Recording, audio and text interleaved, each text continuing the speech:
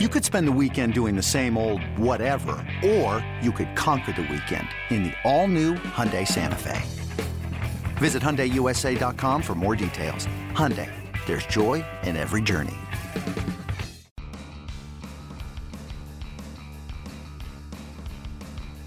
You're listening to MLB.com Extras, brought to you by MLB.tv. It's baseball everywhere.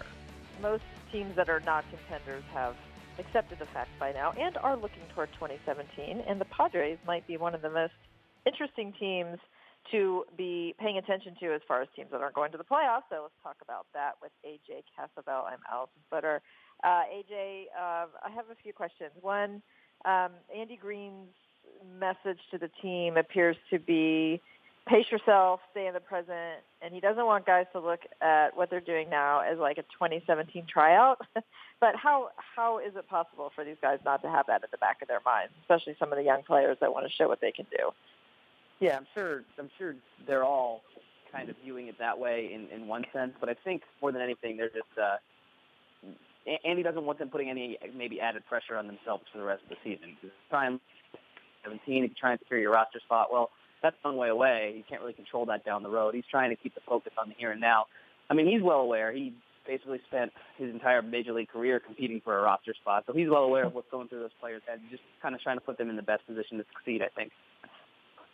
Yeah, okay, so I'm looking at John Heyman's weekly column, and he just goes in such depth with every single team. I cannot imagine how much this man has to be on texting and on the phone and writing, but that's an advantage for all of that because he throws a lot of interesting stuff out there. And one of the things that he threw out there was that Yasiel Puig might be a good organization, a good fit for the Padres. He needs a new team. I think he's worn out his welcome in L.A. I think that's putting it mildly. So these things are fun to sort of throw around and consider and make a bigger deal out of them than what they probably should be. But what do you think about that? Would that make financial sense or any other kind of sense to take a flyer on him? I mean, I'm not so sure it would make financial sense, but I think it would.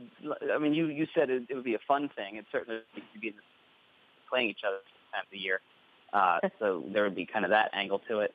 I don't see it maybe as much as a fit almost at all, like Heyman does. I think Padres have a lot of young outfielders who they want to give time to and kind of see who will kind of emerge from that group, and bringing in he's not a veteran exactly, but he's a guy who's kind of already proven himself, and you know what he is.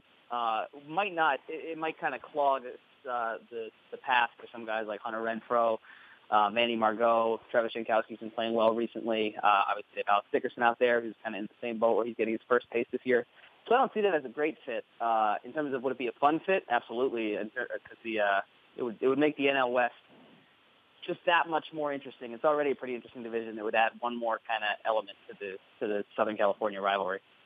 Yeah, I mean, the other thing, the thing that's the most obvious with all of this is the reason that he's not with the Dodgers anymore is because he's not productive, he's got an attitude problem, and he hasn't really taken care of his body in the way that the Dodgers recommended for him to stay fit. So it's not there'd be all kinds of silly reasons why him going to a team that seems to be a cohesive. Everything that you read about the Padres are at least all on the same page. The players seem to have a really good attitude, even with all of the losing. So when you put that, it's just those factors in there alone, he makes no sense. Yeah, and that's probably actually a bigger reason than the one I just mentioned. Obviously, they want to find playing time for all the outfielders, but they kind of don't want to get away from what the organization's doing going forward. It seems like everyone's on the same page, and obviously they've been losing, but they haven't been putting the talent on the field that you expect them to be in the playoff hunt right now. So they're obviously building for the future, and as an organization, talent-wise, they've got a lot of that at the lower levels, and I don't know if they want to maybe mess with that in terms of bringing in a guy who might be volatile toward the mental state of the club. Now, looking at the sort of the international signings, the Padres spent a lot of money, and this is basically why A.J. Preller was hired to be their general manager. I think everybody knew that coming in. When he was hired, he basically worked magic with the Rangers, and they have to exploit that area in order to be able to not only be competitive on the major league level, but just be able to maintain just a moderate payroll and still win. So that's like, a part of an element of, I guess with a team that fans might not pay as much attention to. But certainly you as a reporter, I'm sure that you can see like what they're doing, sort of cooking behind the scenes, and that has to bode well for the future. Yeah, and everyone's really excited about the money they're spending on the international market, and it makes sense if you look at some of the contracts they've unloaded. They basically used that money they saved internationally. I think people might be now. These are moves that aren't going to pay off for probably half a decade. So we're not going to. There's going to be no instant gratification here with the signings they're making, but they're making some pretty big signings. I want to say they have 8 of the top 30 international prospects, and they've signed somewhere around 30 overall. So that's a huge infusion into your system.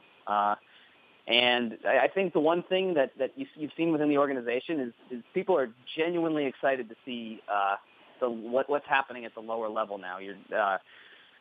I know AJ Preller told me that he's more anxious than ever to kind of get his nightly reports from the coaching staffs at different levels because there's more talent than he's ever had in San Diego. When you look toward 2017, let's just break this down, starting pitching, bullpen, lineup.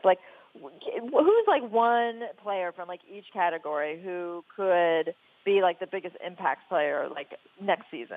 Somebody who maybe you think might have a breakthrough season, someone who's really built on something this year and you expect that to be carried forth.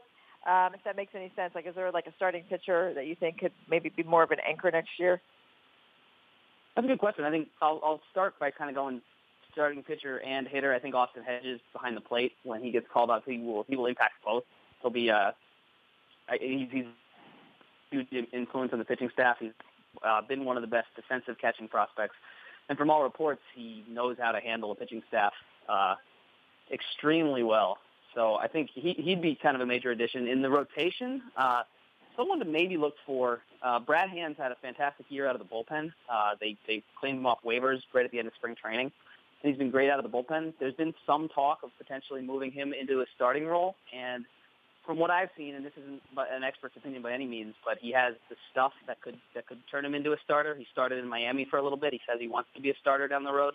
He's a left-hander. He's got a fastball, slider, curveball, so he's got enough pitches to do that job. I think maybe he'd have to throw his changeup a little bit more, but he could be a guy that could potentially step into the rotation because there's going to be, going into the next season, there are just going to be so many spots available in the pitching staff as a whole. I don't know, maybe only a third of those spots will be definites going into camp, I think. So it'll be a wide open race. I think maybe he could inject himself into it. Yeah, and as far as the lineup goes, actually the lineup, that's probably that's been kind of a bright spot, right? They've shown some power. Will Myers, the difference in his home red splits is amazing. I was just reading about that. That's crazy how much better he is at home than on the road. But anybody that stands out as someone who might really take the reins next year as being that middle of the order anchor? Well, Alex Dickerson's kind of done the job now. It'll be interesting to see what happens. He hits the ball so hard and he makes such good contact all the time that his swing's so quick that you wonder the kind of baseball phrase is always, well, when they figure it out, can you make the adjustments? He seems like the kind of guy who maybe could, at least from what we've seen so far. I think one of the more interesting things going into next season is going to be the second base race. Ryan Schimpf and Corey Spangenberg. When Corey Spangenberg gets healthy again, he's missed pretty much the entire season with the torn left quad. If he gets healthy again in time for camp next season, the Padres love him. They love his talent, and he does a lot of different things. He plays some pretty solid defense. He can run and he can hit for power. So get him. Well, Ryan Schimpf's the better power ball over the last few months since he got called up. That'll be a fun race. There could be maybe another space for them. Who knows? Because they both played third base in the past. It'll be interesting to see going in. But I think both Spangenberg and Schimpf could have a big impact on the lineup next season. It'll be interesting to see who emerges if that race indeed occurs. Awesome. Okay, good stuff. Thank you so much, AJ. We'll catch up with you soon. MLB.tv Premium, the #1 live streaming sports service, is celebrating 13 years. Watch every out-of-market regular season game live or on demand in true HD. Real-time highlights, live look-ins, pitch tracking widget, and more. MLB.tv Premium includes a free At-Bat 15 subscription. Watch live baseball on over 400 mobile and connected devices. Watch at home, in the office, or on the go, every night, on every device. Blackout and other restrictions apply. Visit MLB.tv for details.